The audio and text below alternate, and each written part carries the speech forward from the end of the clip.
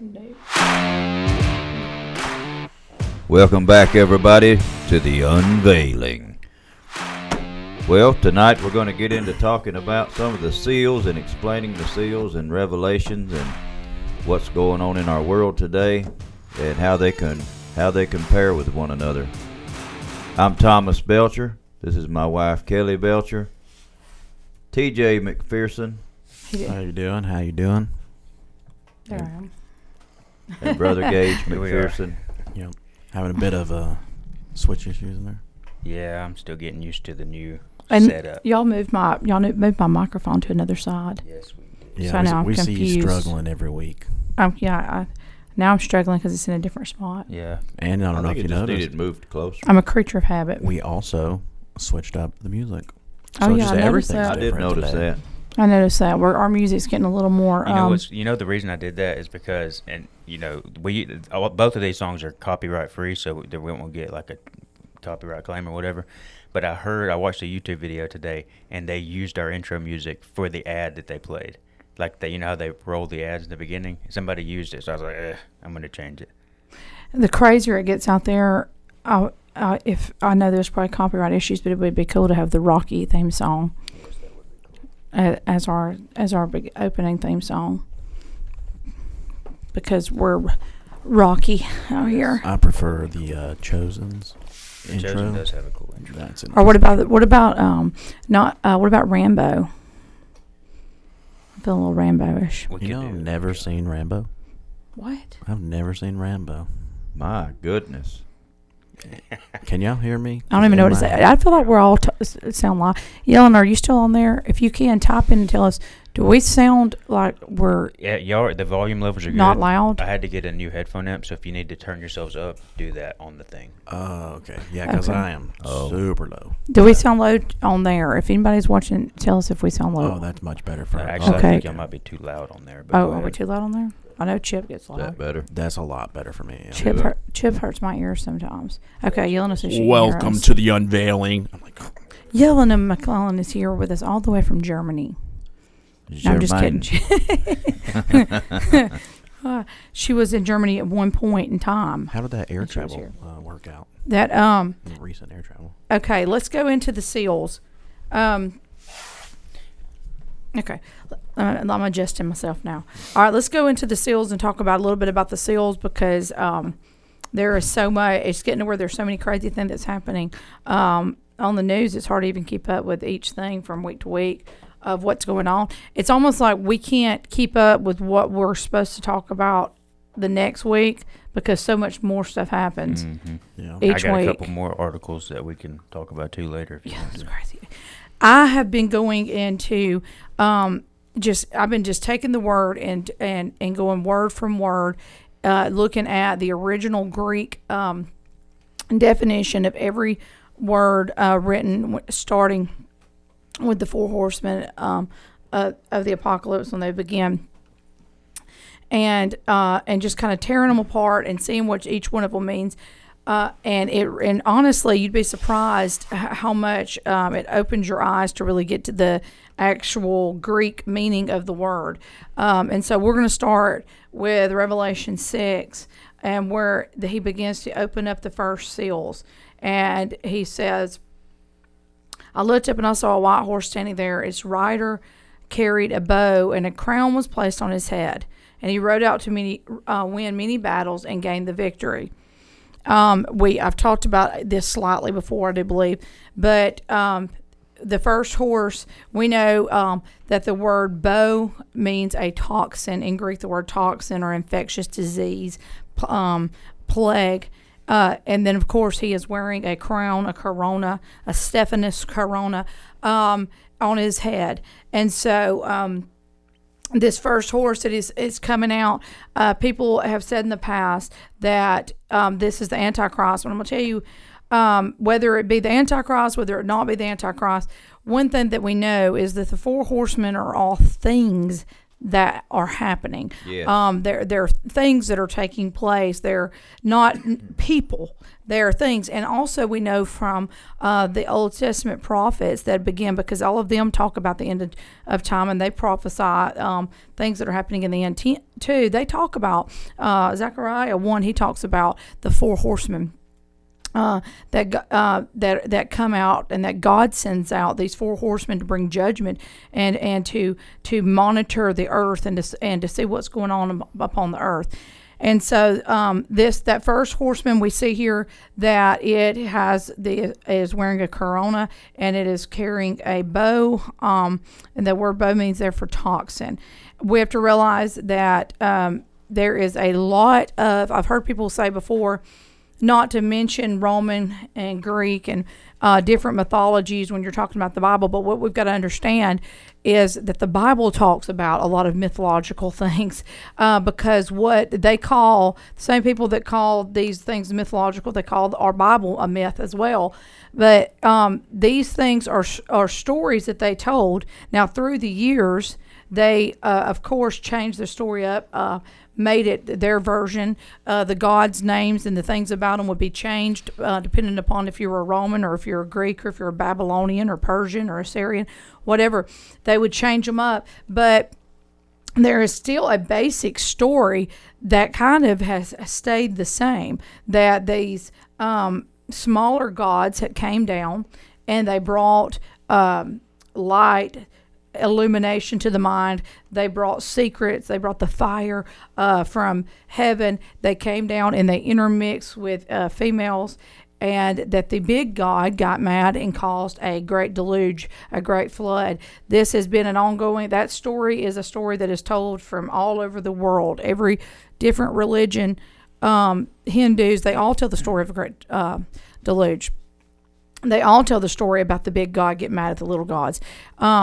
And so these stories kind of go hand in hand a little bit. It's just whose version of the story you're listening to, the pagan's version that believed that these fallen angels were demigods, or God's version where he tells you what they were, that they were fallen angels. And since the Holy Bible is the only holy book or religious book in the world that has prophecies of the future and that they have came to pass, we're going to believe the book that's infallible and has never been proven wrong, to get the root of the truth behind every story that we've heard. That's right, amen. And so to say that, when this horse is talking about, it reminds me a lot of the god Apollo. This god was supposed to be the sun god, the god of music, the god of illumination and light, that carried a fire in his hand. He was the god also of sending down diseases and plagues, but then he would also go back and bring medicine to heal the same diseases and plagues that he began, that he started. This god Apollo, we talked about a little bit, I believe, last week, and the things he drove a 4-horse chariot, and was known as an archer, carried the bow and all those things. So he also wore a corona on his head. I think we may have showed it one week where we showed a picture of the coronavirus and the little thing that's around his head and how crazy that was. So this first horse that we see, it sounds a lot like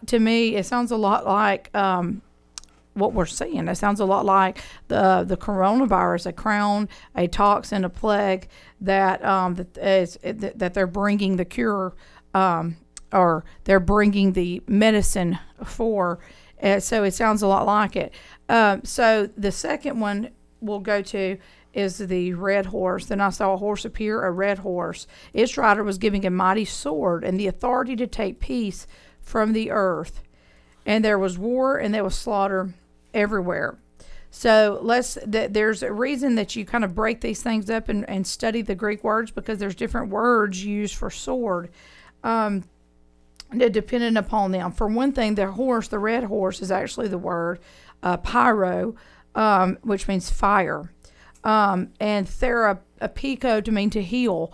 And so you're looking at like a medicine, and you're looking at the horse is a fire, a fiery red. It's not just a red horse, it's a fiery horse. And it says that he's come to take peace from the earth.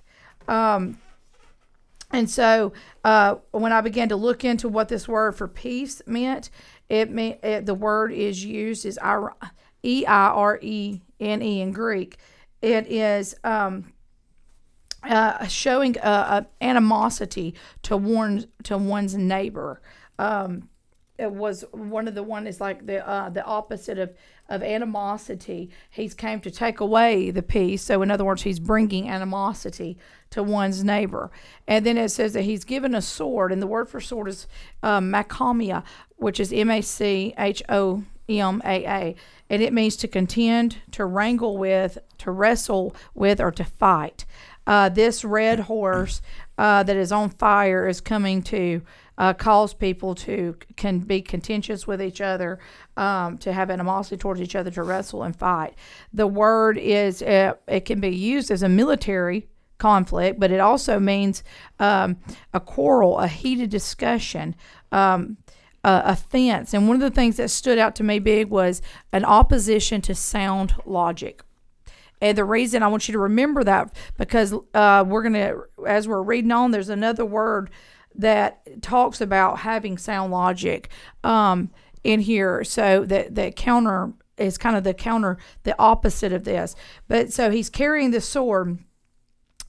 This word for the sword that means opposition to sound logic, offense, quarreling, conflict, and the opposite of peace is it comes from the root word makaria, which means a purification or removing of impurities.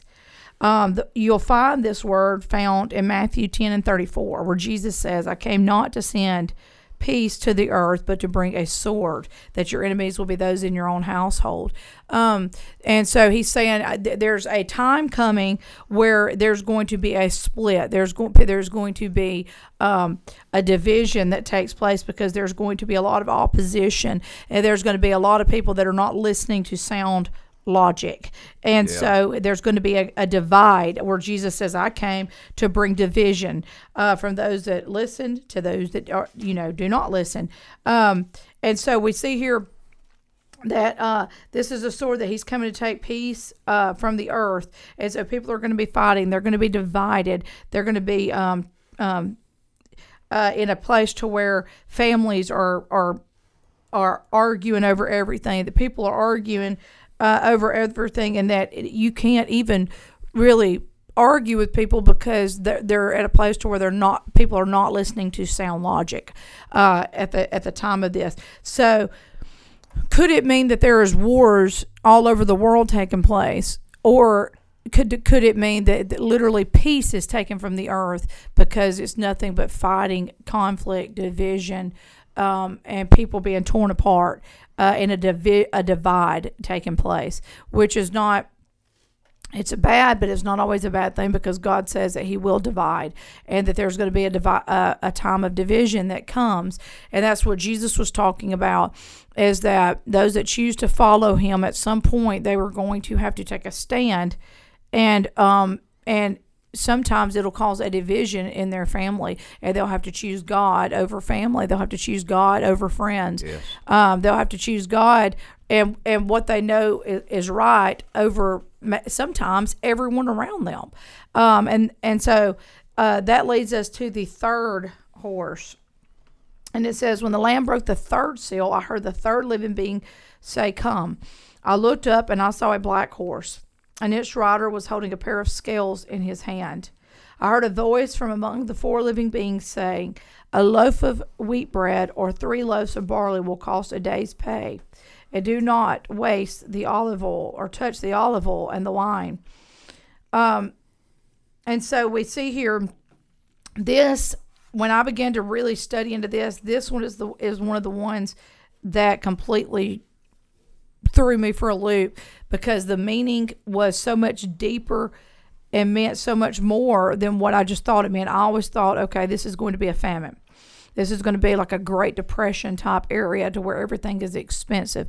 But me and my mom had discussed in the past, hoping that the believers would not be here during that time, but also knowing that throughout the Word of God, whenever God talked about the oil and the wine, it always talked about the anointing of the Spirit.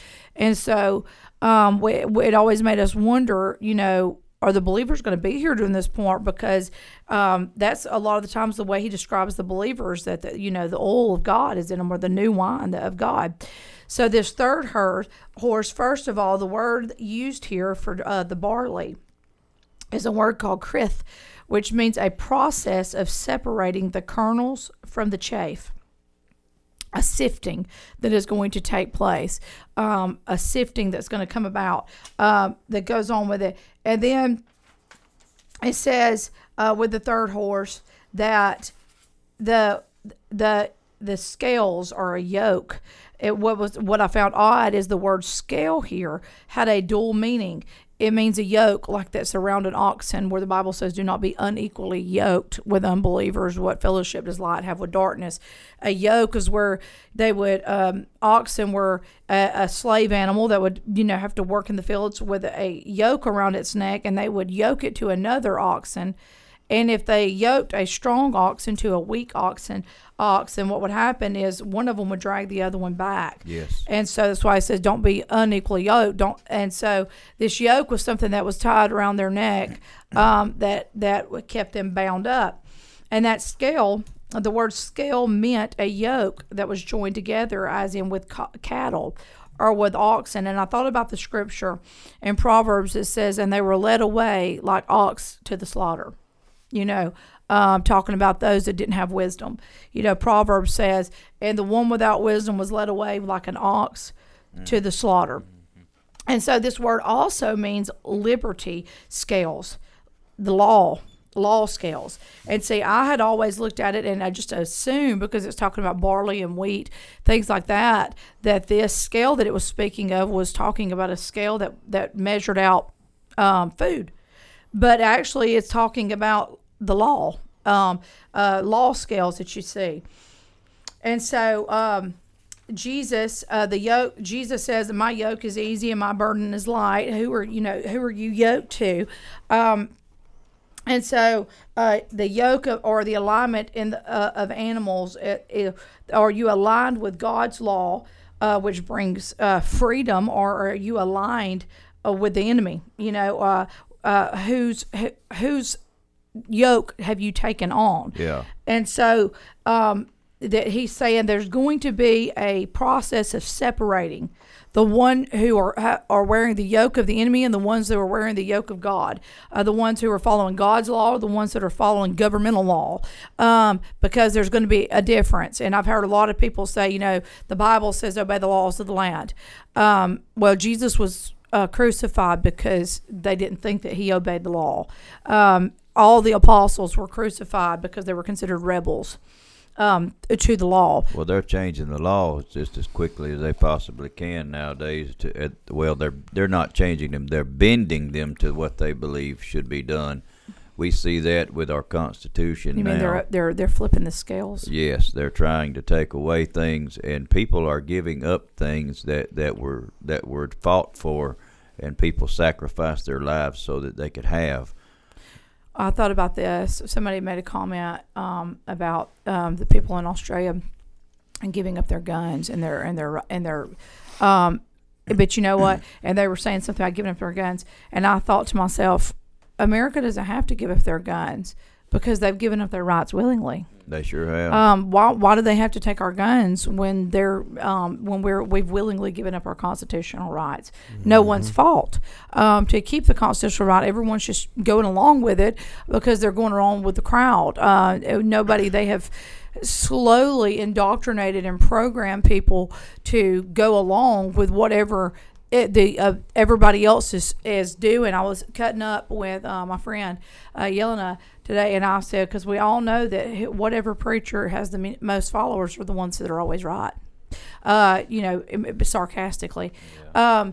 Because it's the ones that nobody is listening to are the ones I'm going to tell you when we get up there on Judgment Day, those are the ones that are going to be right. Because those that have the most followers are not right. Jesus had 11 faithful followers.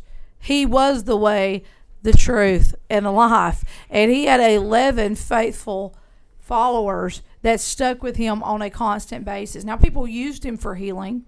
People used him to get what they needed when they needed something from him. But as far as listening to him and believing his teachings, they weren't doing that. No. And so They were afraid to go against the Pharisaical leaders of that day, which ruled everything. and the Pharisees had a lot of believers. But I put this on my Facebook page, and I said, guys, and me and Chip had talked about it the other day. The Pharisees were the ones they knew the word, they knew the Torah, they had studied it inside and outside. Absolutely. Paul says that was their life. Paul said he had it memorized. He knew it as good as anybody. But here's the thing about it: they had studied everything about the Messiah. But the things about the Messiah that they could not comprehend were things that were prophesied through the Spirit, through the prophets, or through, like David, when David would write down his prayers. David would be in the midst of being in the Spirit and playing his harp and praying, and he would say, and they gorged and they pulled out my beard and they spit upon me and blah, blah, blah, blah, blah. Well, David wasn't talking about himself. He was prophesying in the Spirit while he was praying. But you can't understand the Spirit unless you are walking in the Spirit. So they had tore the Torah apart. They had read it. They had dissected it. They had tried to figure out every prophecy that was coming about it. But then when it came to him coming, they did not know that he was even there. They missed every obvious sign because they were looking for the one that was going to come, that was going to rule with a rod of iron, the one that was going to be a great general, and he was going to come in like a warrior and fight the surrounding nations. And they ignored and did not see the other prophecies about Jesus. They missed it because they thought they knew too much. Some of them guys were looking at the things that was going on with Jesus and everything that he was saying and doing, and they thought in their heart, you know what?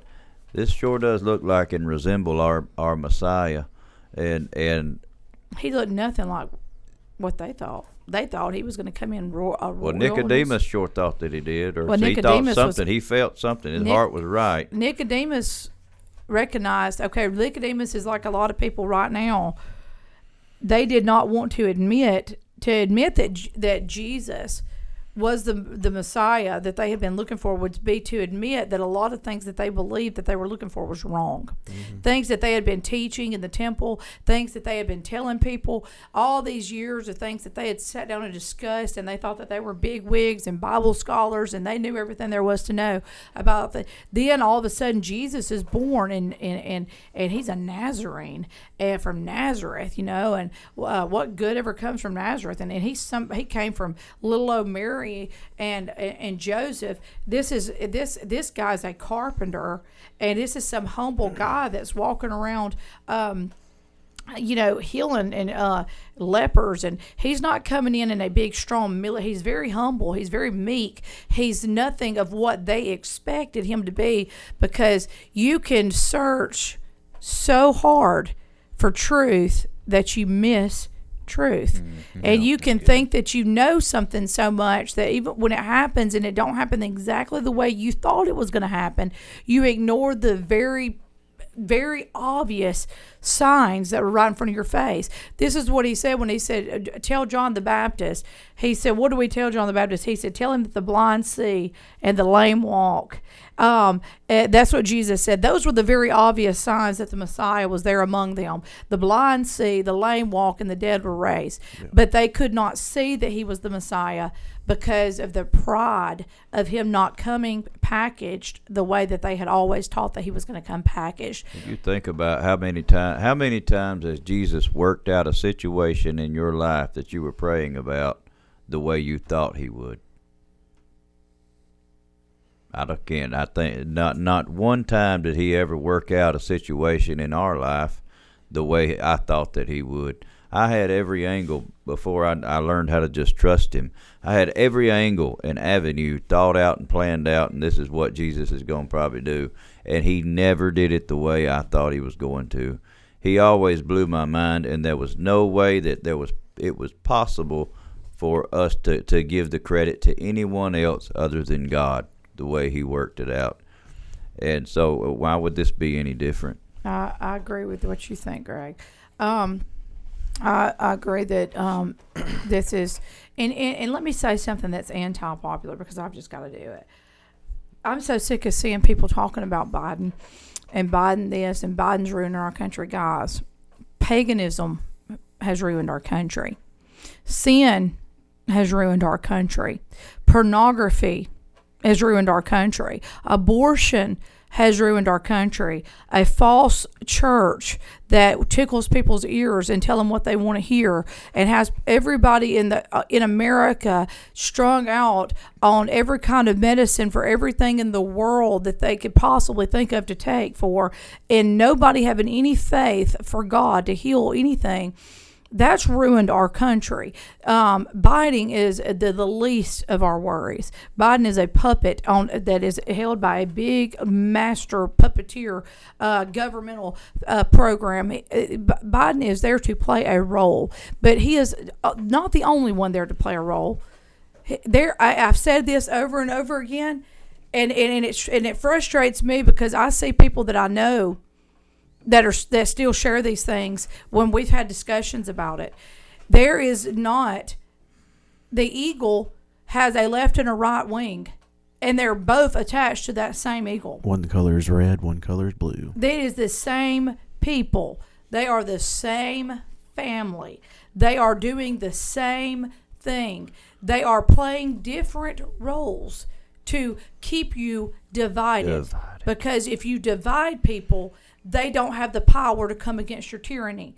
If you keep people divided by Republican, by Democrat, by black, by white, by this, by that, what you've got is you've got so many divisions that there's not one division that is strong enough and powerful enough to fight against the government. Keep them fighting each other, and they won't come against us. They'll be so busy fighting about stupid stuff that they won't even come. Here's what I've learned. I have always been a conservative my whole life, but I've realized something, that all the years I have voted against abortion, that those people have not taken abortion off the table. Mm-hmm. It came in and was legalized before I was even born, and since I've been 18, I have voted at every election, and it has not been taken away yet. Why? Because it's not going to be taken away, because it is something that they run for just to say that. They say what you want them to say. That's exactly right. And so, guys, we've got to quit saying if this one or this one was not in here, this wouldn't be happening. Or if this one or this one was in here, it would be happening. I'm going to bust some people's bubbles tonight and just be honest with you. This forced mandate, Operation Warp Speed, it was started under Trump. It was not started under the Biden administration. It started under the Trump administration. And I listened to, we were listening to Biden's House Speaker the other day when she said, we thought that if with a Republican president that y'all all liked, that y'all wouldn't fight this vaccine. Right. But y'all are still fighting it, even though a Republican president told you. Why did she say we thought that with a Republican president y'all would not fight it? Because why were they involved? Yeah, they weren't even in office. In whether we were going to go along with it when Trump was in office or not. And how did they know about the vaccine before all of this? We thought that with a Republican president, y'all would go along with it. That's the very reason they sent him to Alabama to push those things. Yeah, why would that even be her train of thought? Like, you know what I'm saying? I mean, we know why, but think about how crazy and backwards it is. Think about how crazy it is that nobody noticed she said that. Right. Well, it's because they're all watching football. Nobody cares about politics, and they're not searching for the truth like they should be. Well, they care. Oh, you stepping on some toes on that one. I go to work every day, and I see this one individual. I have to drive with him, all he has to say, do, watch, or listen to is nothing but basketball, football, everything else in the world. The world's coming to an end. And the world's blowing up and it's catching fire all around him. And all he can do is like, ooh, football. Literally. And I look at him, I say, hey, man, do you do anything besides football and basketball? Like, do you, I don't know, maybe listen to the president last night when he talked? He's like, sometimes. Yes, it is called a smoke screen. It sure I is. just don't understand. They've done it from the beginning of time. Lawyers do it when you go to court. I've told mothers this before that were fighting for their children. I was like, they will dredge up every little lie they can about you Yes, because they will. cause a smoke screen to go around the real topics that are taking It place. has You know who nothing else to does do it? with the case. You know who else does it? Magicians. It's called sleight of hand. Pay attention to this. Check this out. See my hand right here? Yep. Boom, I just took something away from you. But you've been saying over here. It is a, you know what? You're right, because it is actually a form of sorcery. Mm-hmm. But that's what is going on in the world right now. And I just want to say, guys, quit being so foolish that you can't see that there's a bigger picture here than just America. Quit being so foolish that you can't see a bigger picture than Republican or Democrat. This is going on in the world. The president was on there talking about a globalness, our global responsibility, our global future, our global this. Guys, we're in globalism. I don't know if y'all realize this or not, but we're in globalism. And from the World Bank's website, it's literally talks about ID4D and their plan to globalize an ID. And in it was the U.S., the European Union, the Australian government, the Bill and Melinda Gates Foundation. It tells you the people that have been working on this for a very long time. And this has been going on for a while. In Australia, we see what's going on. We see that what they're doing to the people there. We see what they're doing to people in Canada. We see what's going on in France. We see these things going on around. We see these things going on in Israel. It is just a matter of time. America's the hardest one to get to back down. And so we're going to be the last one that they have completely taken all of our rights from, because we're going to be the ones that are the most rebellious towards the system to fight it. Well, we'd like to hope so. Well, anyway. we are, because the rest of them they're already crashing down on them harder. But we're getting there, and they don't have to take our guns, because everybody is too tricked. They're too busy.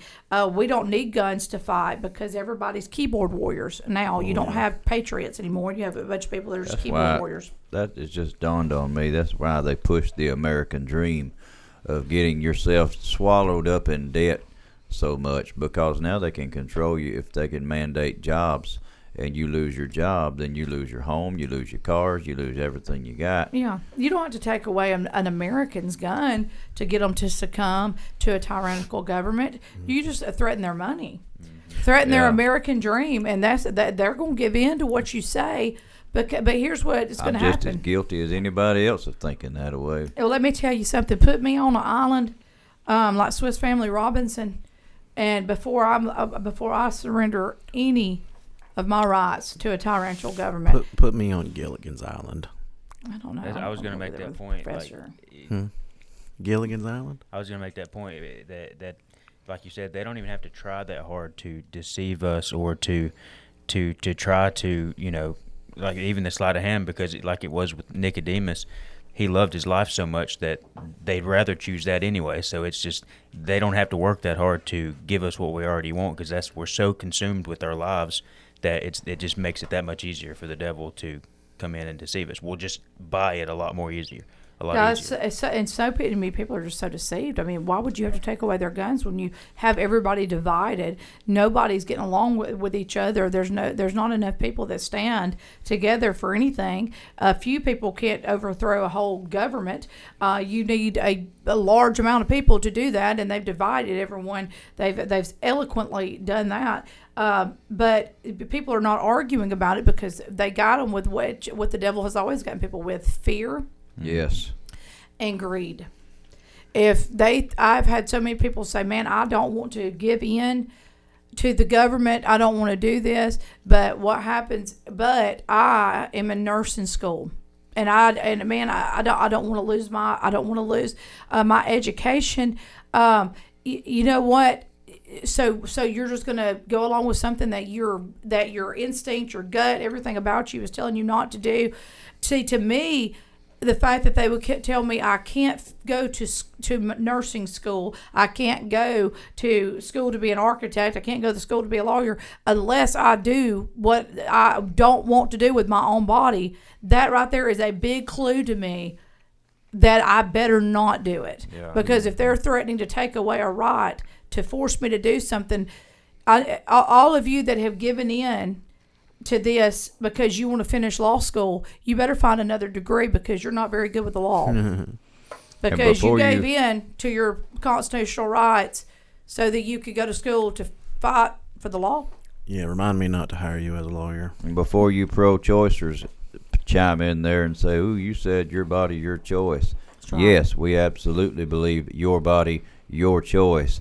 The point that we bring up is the child is not your body. That's someone else's body, and so that's why we say pro-life. It was your body, and it was your choice to use precaution. And if something happened and you were raped, it is very much your choice to give that baby to someone that can't have children, because there's many of them all over America. But we won't get on the pro-life debate, because talking to pro-choicers is like talking to the come brick up. wall. I've seen it on social media too much, and we've got too many haters watching. Okay, well then you know what? Let's go along with the liberals. Why'd they change it? If they believe your body, your choice, then how come it's not our body, our choice now? It ain't right now. We're supposed to be caring more about the other people, they say, so we should do whatever we do, even if it could cause heart attacks and blood clotting and kidney failure and everything else. Oh, we can go on and on that. So that we can support and help other people. But so it's not our body, our choice when it comes to a grown-up.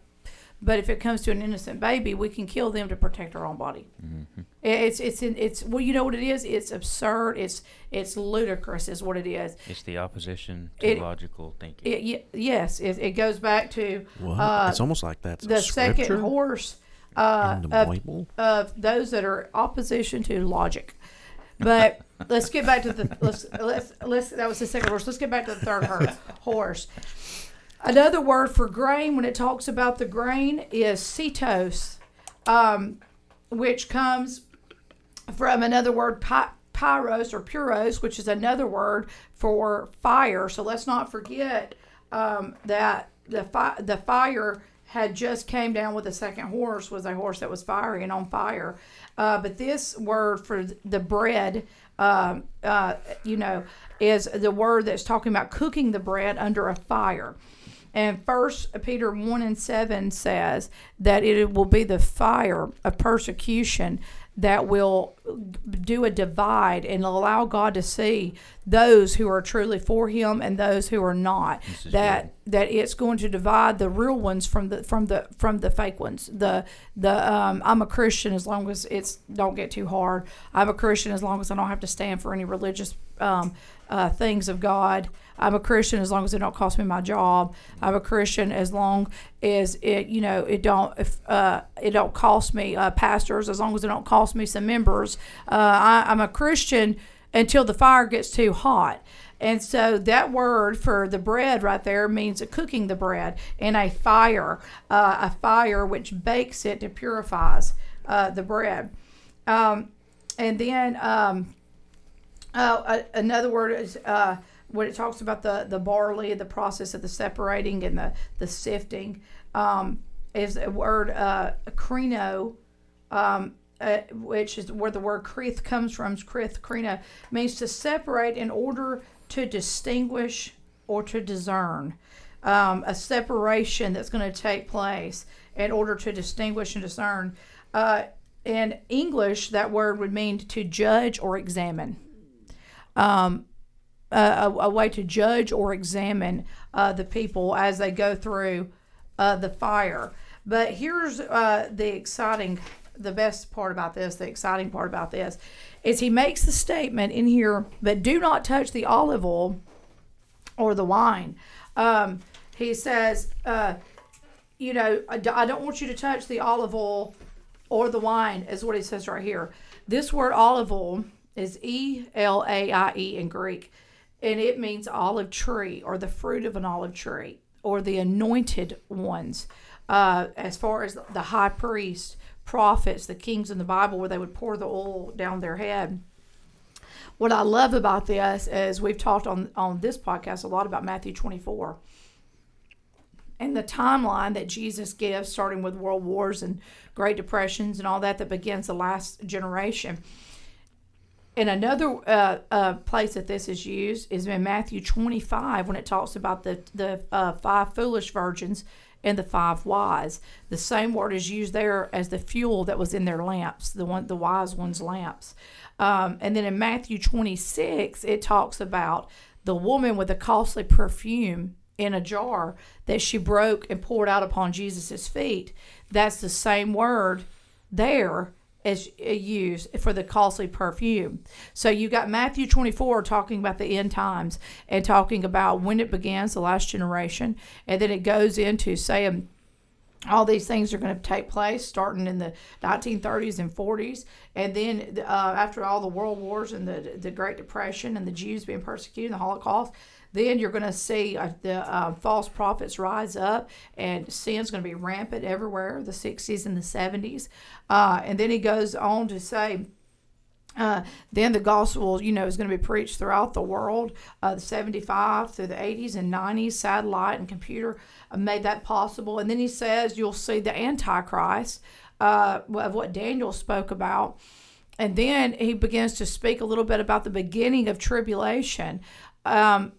And then he says, before that great and terrible day of the Lord, when the sun is darkened and the stars begin to fall, he says, I will gather my chosen ones from all around the world.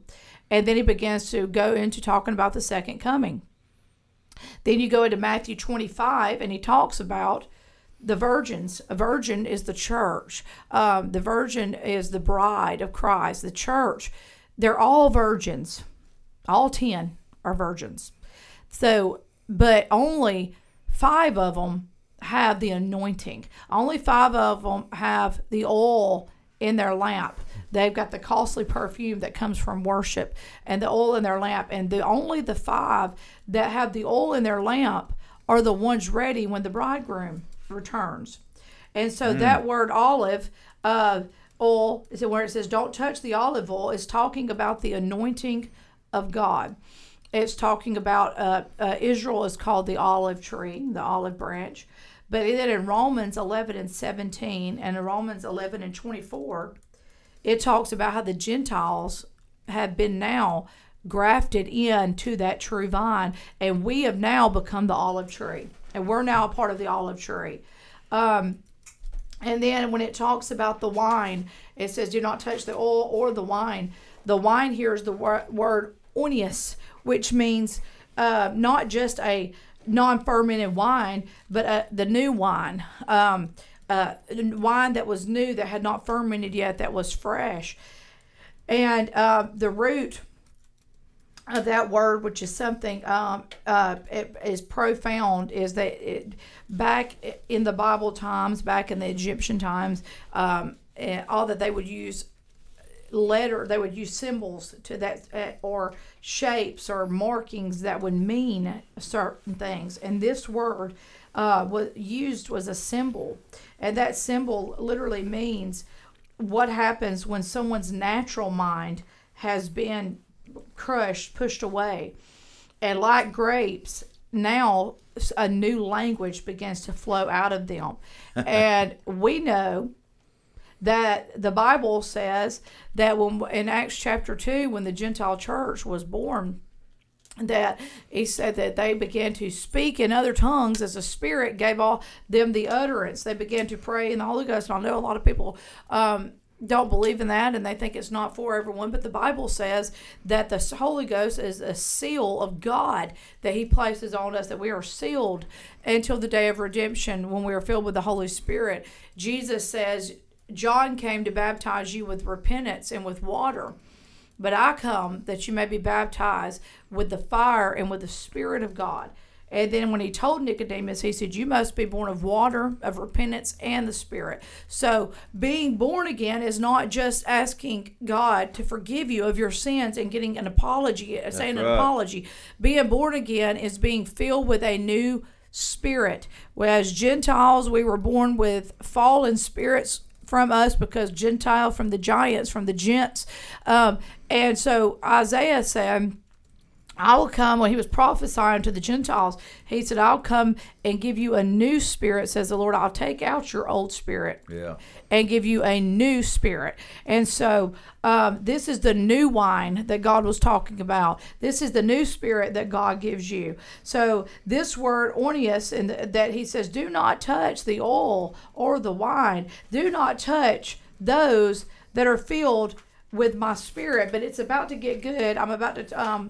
I did some more research on this verse, and he says that when I heard the voice saying, don't hurt the oil and the wine, that word hurt not is the Greek word, which is, don't laugh, but y'all are going to, the Greek word dike, D-I-K-E, which actually means, now listen, this is what's crazy, that word is a legal term. So here we have legal still on this thing. It's all about legal balance, the balance being shifted. He says, do not touch my anointed ones. Do not touch the ones that have the oil and the wine in them. It's a legal term meaning what is just and right, or the consequences for violating a divine rule. It's a word that means that there will be a huge consequence if you violate this divine rule.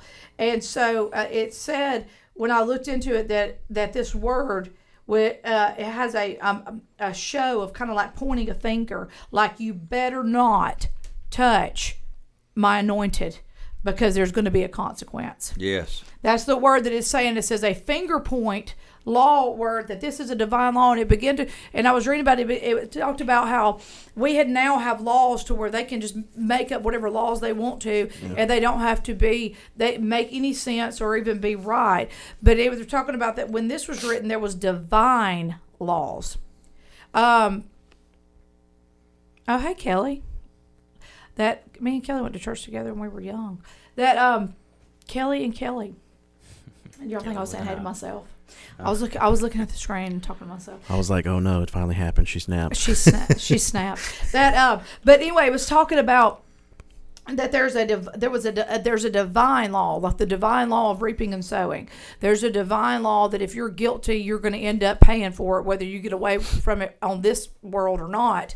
There's a divine law, and God has a divine law that you touch not God's anointed ones. You touch not his that are called. Well, we're starting to see that. What was it, a riot or no, peaceful protest in Australia, right?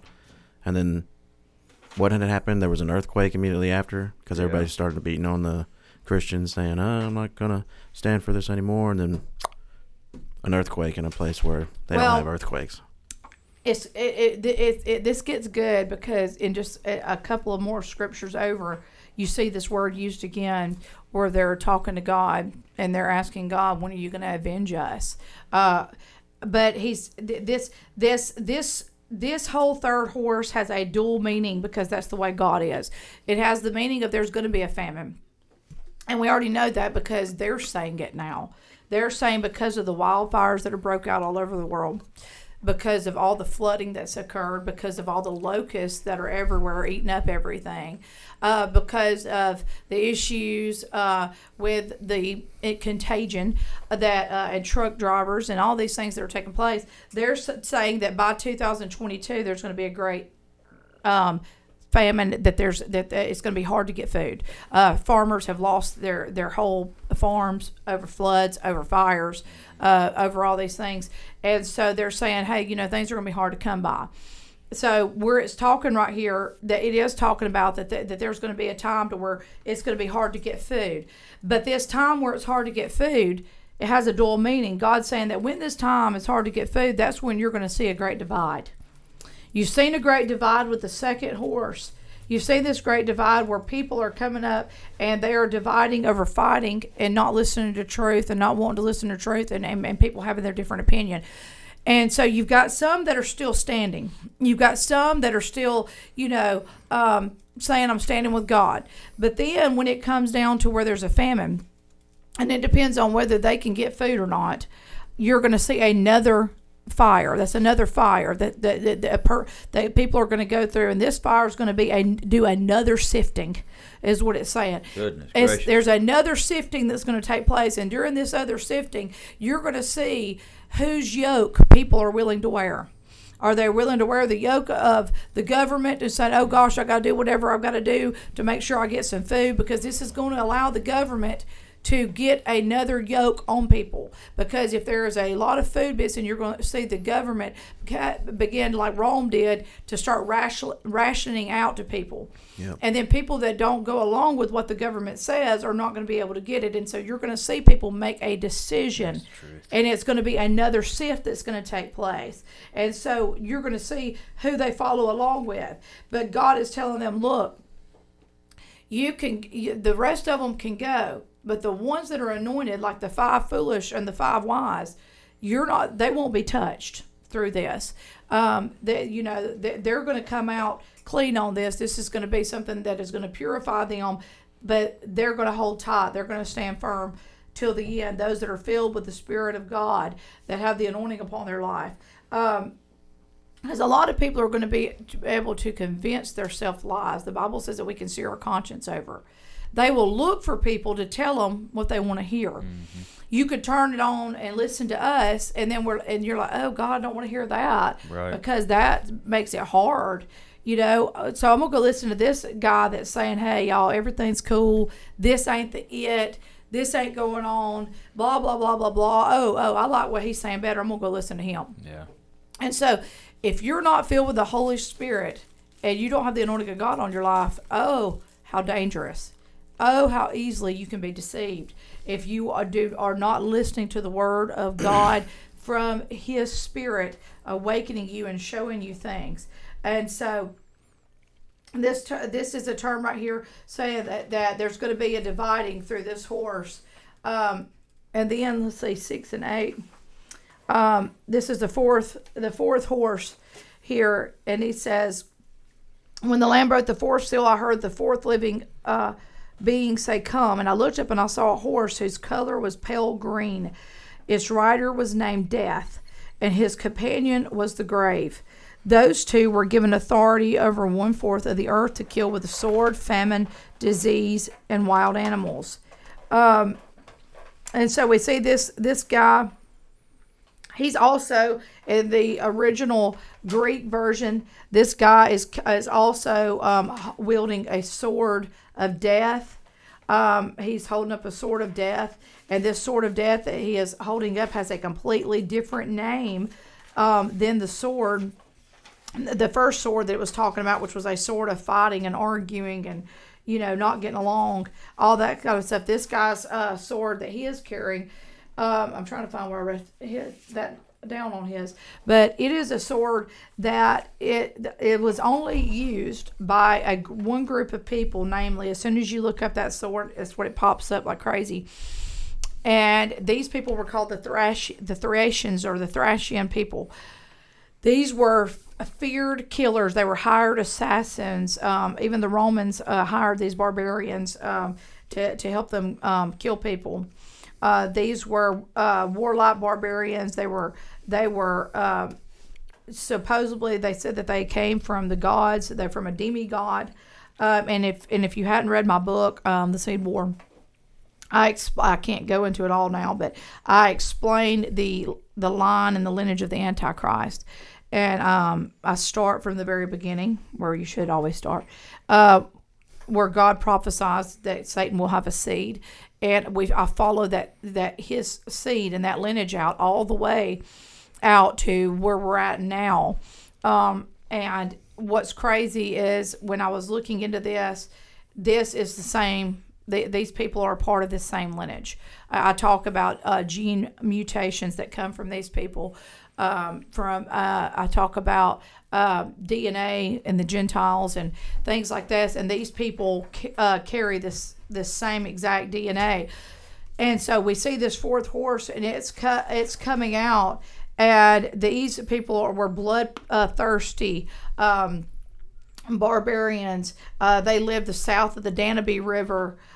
These guys were redheaded, blue-eyed, big, huge guys that throughout history that were known to kill. And so he's saying, hey, this horse that's coming out has an assassin on it, a killer on it that is going to kill people. I firmly believe that this is when the Antichrist is going to go rogue, when he turns from being the one that everybody loves and listens to and is going to save the day, and it's awesome. This is going to come after people have decided which yoke they're going to take on, and you've got some people that are you've went through one divide where people have been arguing, and then you've went through another divide when it came down to whether they were going to get food or eat or money or not, and now the ones that have stayed strong, this guy's coming out and he's going to rain havoc on the people. Yeah. He's coming out with this sword, and he is going to try to fight these people. The symbol for the Thracian people was a double-headed eagle, and a double-headed axe. That was the symbol of these people. These people were when it talks about that they're going to come out and they're going to fight. I believe that this guy's representing the Antichrist because it's the same bloodline. And then it says, and through famine, which is weird because the word famine you would not think would have the meaning that it has, but it means the word is Limen, and it means a harbor, a haven, or a port.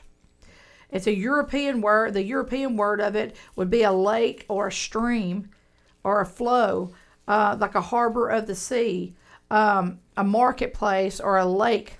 So a fire. So that's a little bit odd. And I'd like to tell you that this fourth horse is talking about something other than actual death, but it's not. It's actually talking about killing people. People are going to die. And these are going to be, the people are going to be dying. These people had a king, which I also talk about the rhesus factor of blood in my book, and Rh negative blood and what that means, and how all of the European royals and our European leaders, our presidents have Rh negative blood. And I just find it odd that one of the kings noted in history that was a Thracian king was a man named Rhesus, like the rhesus factor in blood. I thought that was very odd. There was another thing that is I found odd is it talks about the dragon, and these people were called the dragon people. The Thracian people were called the dragon people. That's why I am convinced this is a time where the Antichrist goes rogue. Then it talks about that death and the grave. His companion is the grave. When it's talking about the grave, it's talking about hell, death, and what's funny is another part in Revelations, towards the end of Revelation, it says that he takes death and hell and the grave and throws them into the lake of fire. Mm-hmm. So these are angels. These are rogue angels. There's a death angel that brings death. And so these are evil demonic creatures. And it says, he's going to kill and that word that kill with the sword is talking about the Thracian people. But but he also says he's going to kill with famine and disease and wild animals. We see the famine up there. We see disease already, but the word wild animals right there means a beast. And the Bible also talks about the beast. And so I thought that was a little odd too. And so we see here that this part is where it gets real ugly. Up until then, you've got people arguing and fighting. You've got, civil unrest. A peace has been taken at the beginning. You've got, to where there's food's, getting tough and people are having to make a decision with money and food and all that. But then once you get to the fourth, everything kind of changes, and then it gets, it gets a little rougher there, to where there's going to be actual more people that will die. And so then after it says this, it says, when the Lamb broke the fifth seal, I saw under the altar the souls who had been martyred for the word of God and for being faithful in their testimony. They shouted to the Lord and said, O sovereign Lord, holy and true, how long before you judge the people who belong to this world and avenge our blood for what they have done to us? Then a white robe was given to each of them, and they were told to rest a little bit longer till the full number of their brothers and sisters and their fellow servants who were to be martyred had joined them. Okay, when he opened the fifth seal, I saw the souls under the altars. These are the ones of the word of God and for the testimony that they held. And so first of all, it's the word they held, the testimony they held is an echo, a word meaning an echo, which meant the people that continue to hold on to the same truth that they believed in the beginning. They're killing people that are continuing to believe what they believed from the beginning. It's echoed, it's continued. They held on to it. And we know that in Matthew 24, Jesus says, and those that endure till the end shall be saved. That's right. These are the people that continued believing in the end what they originally believed in the beginning. And we talked about this the other night at church, that there is a lot of people that at first they get a gut feeling, and I ain't doing something, and then pressure hits in and pressure hits in and pressure hits in, and they end up giving in. And we talked about how, guys, don't go against your first, that still small voice. If God speaks to you something, just because things heat up, don't give in and go against what you originally were holding on to and saying. Mm-hmm. Stick to your guns. Hold the line. Stay strong in what you believe, what you declare till the end. Continue to let it echo. And they said, they cried with a loud voice, saying, how long, O Lord, holy and true, do thou not judge and avenge our blood to them that dwell on the earth? Okay, first of all, when it says, "O Lord," that word in Greek means housemaster, an employer, a CEO, which I thought was kind of cool. So these people are the ones that are working for God. Now, this makes me want to preach because this is serious. These are the people that are preaching and spreading the gospel and work for God because He is their master. He is their Lord. He's not just their Savior, and they're not just thinking about their own self. These are people that are getting in trouble because they are declaring the Word of God and they're working to speak the truth. They're working for Him. And they say, you know, "O Lord, faithful and true." I love this because that word "true" means they're genuinely there, but they're hidden from direct sight, yet still very much there. And so then this is where it goes. It says, how long is it going to be until you judge these people? You judge. The word "judge" in Greek is krino, which means to separate or to distinguish, to have the ability to see the difference or to express an opinion or judgment. So I'm thinking at this point, some of these people are standing for truth, they're standing for righteousness, and they feel like, God, why aren't you defending us? And so they're saying, God, when are you going to when are you going to stand up for us?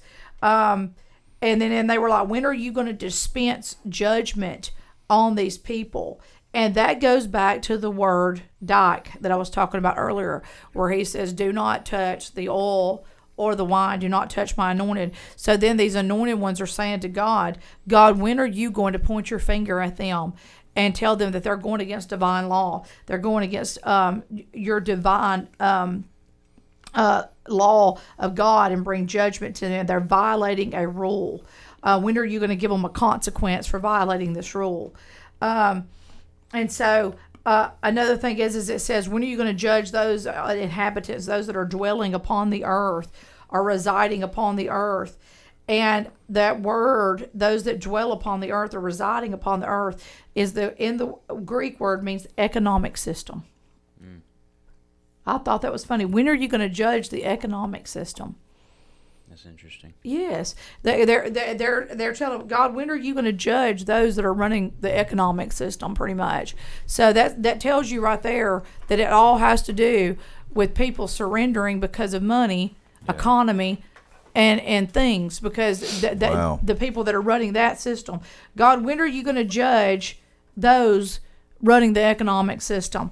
But here's the best part about it. It says that these people, some of them's going to die. Thessalonians says that. Me and Gage were talking about last night. It says that he's going to come and take us up. And he said, and then those that are still alive and remain are going to be caught up to meet him in the air. But there's people being killed now in Afghanistan because of their testimony's sake. But he says, God, when are you going to judge those people? But then it says, then I saw God. I saw these people in 6 and 11. It says, where's 6 and 11? Then a white robe was given to each one of these, and they were told to rest a little longer until the full number of their brothers were coming. I was just telling TJ about this before we started. Do you remember, TJ, what I told you?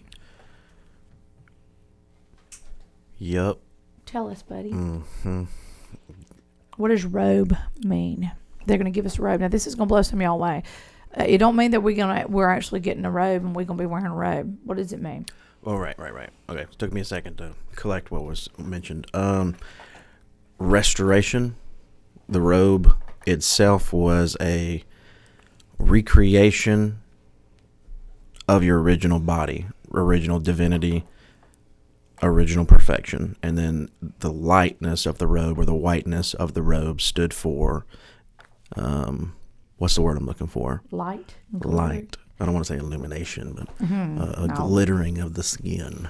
Yeah, when he says, and he gave them a robe, that word is stello, and it literally means putting something back in its designed, intended position.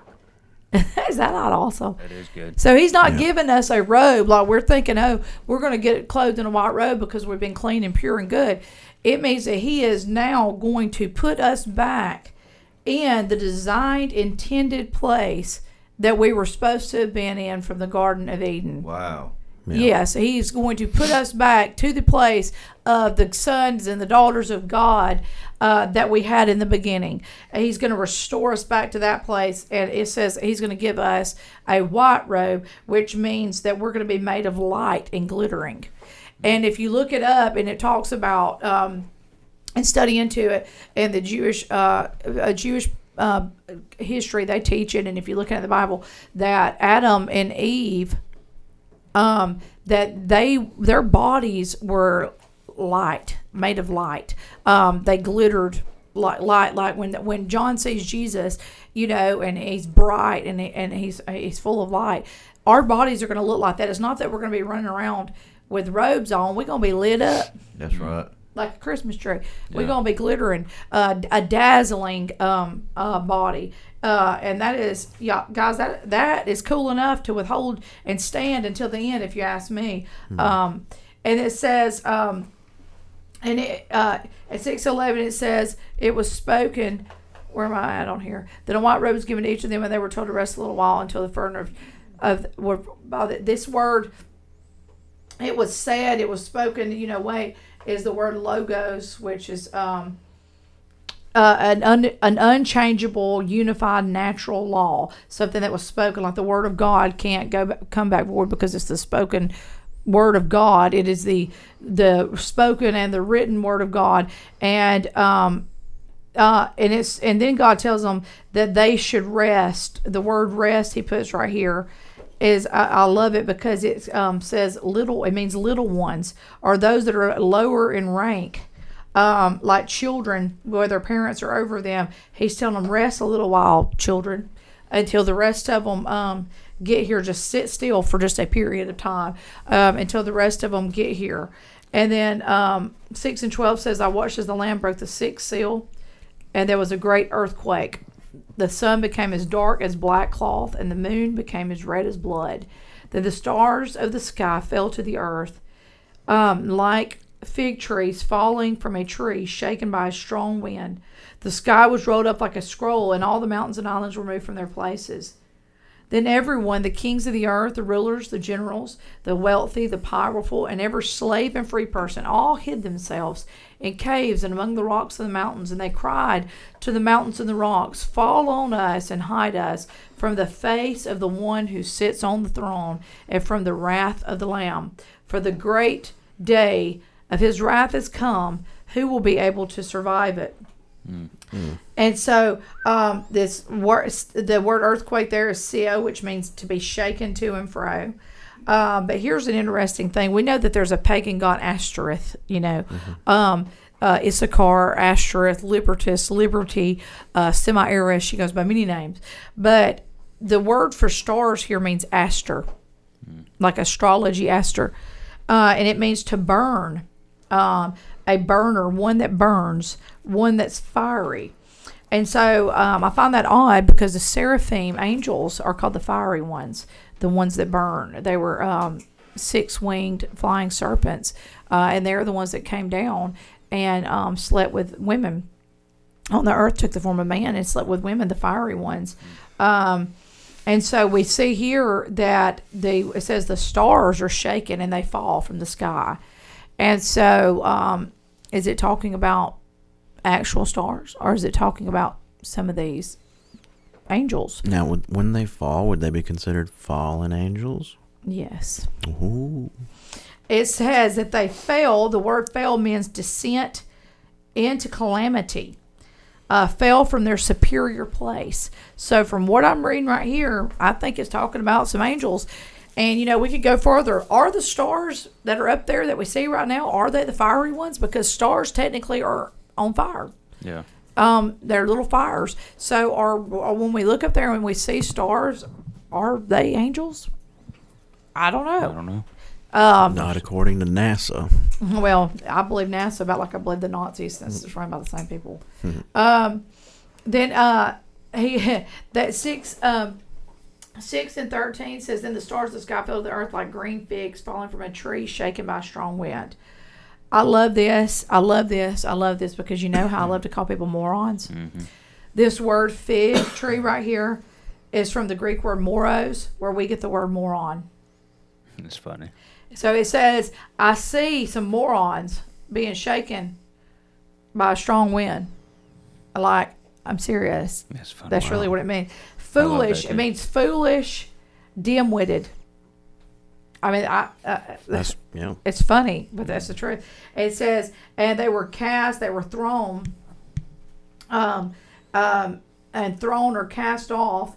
And then the wind is talking about a natural, like a large-scale actual wind movements. But here's another word that I find very odd in the midst of what we're all seeing going on in the world. This word wind in Greek, Aneemos. Also, the English word for that is ventilator. Ain't that something? Isn't that weird? That is weird. A ventilator. It's just very odd. Nirvana is also in one of the words. But then it says that then he saw that the sky was separated from the earth and rolled up. And this word that it's talking about a scroll that's rolled up is the word biblos. Biblos. Which comes from the word the papyrus tree in Latin, as the back of the tree of the papyrus tree, which was originally what the Word of God and all things were written on. Now this is what I love about it. This word, where it says that he's going to roll the sky up like a scroll. This word in Latin is biblos, where you get Bible, right? It also means freedom. Is it not strange that same word means biblos and it means freedom? Yeah, that's good. Because through the Word of God, we find freedom. Amen. It is literally the exact same word for freedom. The Word of God, the biblos, this means freedom. Like you could say, "Hey, pass me my freedom over here." How great is that? That is good. That you know, is really good. Like, have you read your freedom today? It literally means freedom. It's fantastic. That But that then it says the mountains will begin to be moved out of their places, and islands were moved. That word means horos, which just means the boundary lines are going to be moved. And then it says the kings and the great men of the earth and all that are going to be hiding and shaking and saying, hide me from it. That word king is the word basileus, which if you read my book, I talk about the Basilic people. That these people, the Basilic people that live on the line of Andorra, Spain, between France and Spain, they're called Basilic people. Yeah. That these people have the highest amount, 50 to 60% of them with Rh negative blood, that they have the highest. And the word kings here is that same word used for the Basilic people. I thought that was odd. And then it says the great men, and I love this. The word in Greek for great men of the earth, the kings of the earth and the rulers, is big shots. So the big shots that think that there's something big. Another word of it is the mega people, the people that think that they're mega, big shots of the world. Superstars. Are going to be hiding and saying, hide me from it. And then it says, and then the wealthy ones is which the word means the wealthy ones, the plutos, which that they're the ones that think that they're in control and in possession of everything, are the ones that are going to be hiding. So you got your big shots, your kings, your ones that are in control of the economic system. These are the ones that are going to be hiding. And saying, hide me from one that sits on the throne. And so then they're saying, hide us from the face of him, hide us from the one that's sitting on the throne, and from the wrath of the Lamb, who is able to survive. And this is where the wrath of God begins. And this is where, if you were a born-again Christian, anointed by God, filled with the Spirit of God, the Bible says that we are not counted unto the Lord's wrath. This is a time that we know for a matter of a fact that the true church of God will be caught up to meet him in the air before he comes down with great wrath upon the earth. People have speculated, are we pre, are we post, are we mid, are we this? The only thing that the Bible tells us plainly, and we know for a fact, is that we are not going to undergo his wrath if we are looking and watching and waiting, and we're holding tight to what we have been preached and taught. And the Word of God, that it tells you that they were holding on to. They were holding on to the truth. It wasn't just a word. That was something that I was looking at that I thought was a big deal, is what it says. But for their testimony, for preaching the word, and for their testimony, that when I looked it up, it said they weren't just that word doesn't mean just telling something. It says that they were holding on to divine truth. And they were speaking and holding fast to the divine truth. So the ones that are going to be persecuted are going to be the ones that are holding to the truth, the ones that are continuing to hold to the truth and stay close to the truth. And we're already seeing that. I mean, some of those things are already taking place, in Afghanistan and places like that right now to the true church. The other ones, these things in the very beginning, some of these people. And me and Gage talked about this last night. In Matthew 24, God's talking about the beginning of tribulation and how it's going to be bad for some people. But then it says that people will be laughing and giving in marriage and carrying on with everyday life up until the time that the Son of Man comes. And we were talking about, well, how can you be in tribulation and be laughing and giving into marriage right up until the day that the Son of Man comes? And then it hit both of us at the same time. Those that give in to the beast system, those that go along with it, those that say, hey, I don't want to lose anything in order to, take a stand for God, they're going to continue on living normal life. The ones in the beginning right here with the four horsemen, they're going to be the ones that are having a little bit of a hard time, because they're going to be the ones that are persecuted, dogged out, chewed out by people, attacked. They're going to be the ones that are refused to be able to do certain things, buy certain things in the beginning. But the good news is that's a very short time. Then those that stand get to go with God. And then the wrath of God, which is way worse, comes down on all the people that were living their best life. The YOLO people that were having a good time, and they were still going to bars, and they were still going to concerts, and they were still doing everything that they could do before because they didn't want to lose nothing. Because Thessalonians says they were deceived because they enjoyed the pleasures of this world too much. And the Bible also says that they didn't love their lives even unto death, talking about the ones that made it. The people that want to hold on to their life, and they don't want to lose their jobs, they don't want to lose their money, they don't want to lose getting to go places and do things, they're going to be living their best life while, some other of the ones that are holding tight are going to be struggling.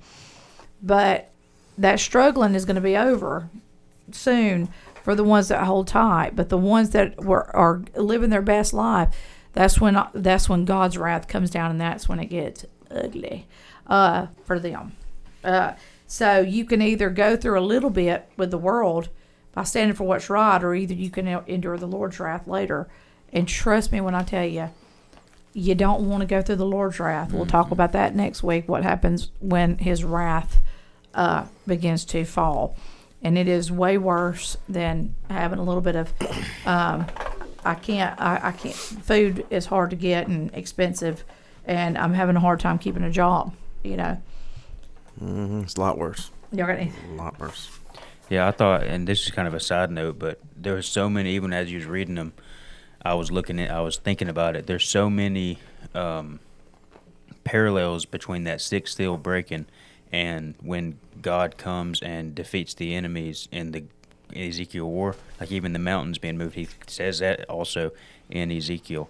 And it made me think of the article I seen today that I was going to talk about, and we can wrap up on this if y'all want to, but it's a lot of the prominent leaders in Iraq, of all places, are now saying that they want to make peace with Israel. Saudi Arabia is still talking and in talks with them about having that peace deal or joining the Abraham Accords. Both of those, they had that big meeting or that summit over there, and both of them are starting to, consider joining that agreement. Who had a meeting today? You asking me? Yeah. Oh, I'm not sure. It was one of the summits. I'd have to look at it, but it was over the last couple of days they're holding one of those meetings over there in the Middle East. I'd have to look into it. But anyways, that came out today about Iraq. And for those that don't know that on the podcast, the Abraham Accord, was signed a little over a year ago. But they're also building something called the Abraham House. And the same people, the United Arab Emirat people from Beret, is that how you say it? They're the ones that are building the Abraham House, which is a multi-religious house. Pretty much it is a one religion little thing they got going there, where they're building a temple, Christian, Muslim. They're building it all together with the Pope helping them, the UN's helping them. There you go. Over 300 prominent Iraqis publicly call for full peace with Israel. Unprecedented event in Arab features Sunni and Shiite leaders and activists demanding that Baghdad join Abraham Accords. Event in Iraq is a source of hope and optimism. Hundreds of Iraqi leaders and activists are gathered in the country's, this is so far away, Kurdistan region on Friday to publicly call for a full normalization with Israel. The group, which includes Sunni and Shiites, youth activists, and tribal leaders, said the next step after the dramatic announcement would be to seek face-to-face talks with Israelis. The 312 Iraqi men and women issued their statements from a hotel in Erbil, the capital of the Kurdistan region. Their conference was organized by the New York-based Center for Peace Communications, which works to advance engagement between Arabs and Israelis and to protect activists supporting normalization. So those talks are still going on, and but guys, the fact is they're building an inter-religious house. It's supposed to be done by 2022. They started planning to build it before I think they even were signed and talked about the peace treaty. And so these are things that we need to pay attention to. I was talking to my friend today, and I said, we search so hard for truth, but then we miss all the things that are just happening around us. You know, we're looking for these deep things, but let's pay attention to the things we know for sure. We know for sure there's been a peace treaty signed. Mm-hmm. We know for sure that there is a house that's interfaith, interreligious house, and that the Pope has called for one world religion. We know for sure that they're talking about global governance. It's all over all the government websites, says it continually, that they're talking about global IDs, and they're going to use this vaccine to do a passport where they're going to scan your face or they're going to scan your hand to show if you've got your passport. That we know for sure that there's wildfires all over the world right now. Earthquakes, too. Earthquakes going crazy. Volcanoes erupting like crazy. We know that there is water in different places all around the world, including around the Dead Sea, that has turned red and is killing fish at a massive rate. We know for sure that Australia has become a crazy Nazi type regimen. We know that Canada has. We know that France has. We know that even Israel has. We know that rights are being taken away from even us in America, that people are losing their jobs. The same ones that worked for a year without getting any kind of jab, helping people and working in healthcare and were praised at being so wonderful, now are saying, hey, I know you worked there and you were exposed before and you're still here. And so you probably got it and got antibodies, but you know what? You're going to lose your job if you don't get this jab. We know that that's taking place. So when you look at just the main facts sitting in front of you, mm-hmm. You know, if you were telling someone that was hidden out from the whole world, living in a bunker somewhere, what's going on in the world right now, you would sound like you were talking about a Left Behind movie. Yeah. You would, let's not search so hard like the Pharisees did, that we miss the obvious, that things may not be going the way we thought that they were going to go down. Things may not be working out exactly the way, but we can't ignore. Oh yeah, we forgot the locusts all over the world. Right. We can't ignore the fact that we're in plagues and famines and locusts and wildfires and floods and tyrannical governments and all these things are happening in front of our eyes. We've got to wake up and we've got to realize that all these things did all happen. Let's just be real for a minute. They did all happen right around the time that a peace treaty was signed. Right. And have been increasing every week since. Right. And that there is just happening to be a triural religious house being built.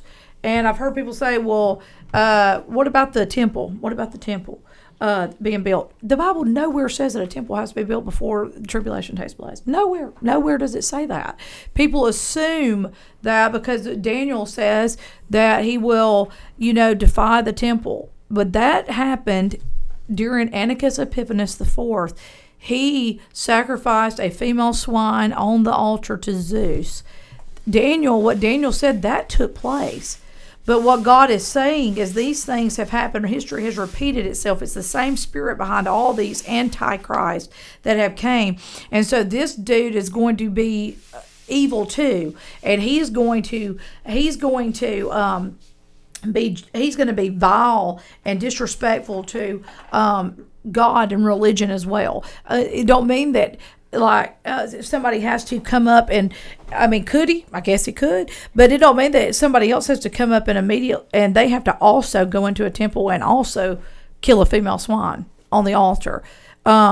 He's saying, hey, this spirit was the same spirit that was behind Antiochus Epiphanes IV, that was behind Nero, that was behind Decius, that was behind all these Hitler, but all these people. That same spirit is working in the lawless one that is coming about. Does that make sense? Yeah. If you're waiting for a temple to be, if you're ignoring all the major signs around you because you're waiting for a certain temple to be built, don't do that. because that's crazy. Because quit looking at the temple and look at what's going on in the world around you, because the person could just get up and declare themselves a god, period. We're the temple of the Holy Ghost. The church is the temple too. Let's not forget that. So, there's a lot of people that are messing with the temple of God. Who do you guys know that's in the media and kind of, I don't know, may have facilitated this peace treaty that has a very Thracian identity? Who do you know who has blue eyes, blondish, reddish hair, that kind of represents... You, TJ. You have blue eyes and reddish, blondish hair. Chip has blue eyes and reddish blondish hair. But I didn't facilitate a treaty. That just word for thought. I mean, there's a couple. There's a couple you need to be looking at. Let's just say France and America have been in a lot of stuff together. They have been buddies in a lot of deals, a lot of issues. Our forefathers, they were big into the Age of Enlightenment, which where they were burning Bibles and killing popes, and I think, therefore I am. It's all about us, that you're gonna use our brains and not God. To heck with all this God thing, which is really where, if you look it up in history, where the separation from church and state came. It wasn't for the church; it was against the church. It was to stop the church from leading people into morality, that people should think for themselves and not have the church making their decisions. Is where it came from, because they were big into the Declaration of Independence were actually very big into the Age of Enlightenment, and they would go back and forth to Paris all about it. And actually, the Illuminati was birthed in the year 1776. After the Age of Enlightenment, this calls France, when France had their big Renaissance of awakening and all that. America and France were very, very, very involved in all of this. That's why France gave us the Statue of Liberty. They're very big together. So, we can get into some of that next week. Yeah, and just to put it this way, it's getting weird out there biblically. It's getting weird out there historically, politically. All the lees that you should be paying attention to and awakening yourself and kind of doing some research. I mean, it's plain as day if you can see it, and that's why we're here trying to proclaim it and show you. So do go on our page, find our articles, find our posts, scroll through them, check it out, and do your own research. I've been advocating it from day one. Don't take our word for it. Please, that's what we're here for, is to inform and then you to do the research. Look up the World Health Organization. I wonder if they'll be talking about all this in their history in the 1,000 years of millennial reign. Well, that's a weird thought, man. What, like this specific? What do you mean? Talking about all this that happened, this would be their history in the 1,000 years of millennial reign. I mean, you would have to continue to teach, yeah. I just wonder, when the God comes and takes up his people before the wrath, I'm wondering how many people is going to go back and watch our podcast then. You know what? That's, yeah. Mm-hmm. Probably go viral. I thought about that. Well, that was a good show. There's a lot of information given out. So please go back and rewatch and listen to and take notes. And like TJ said, research it for yourself. Research it on your own, so that you know that you are standing on the truth. Thank you for watching, and join us again next week as we continue the unveiling.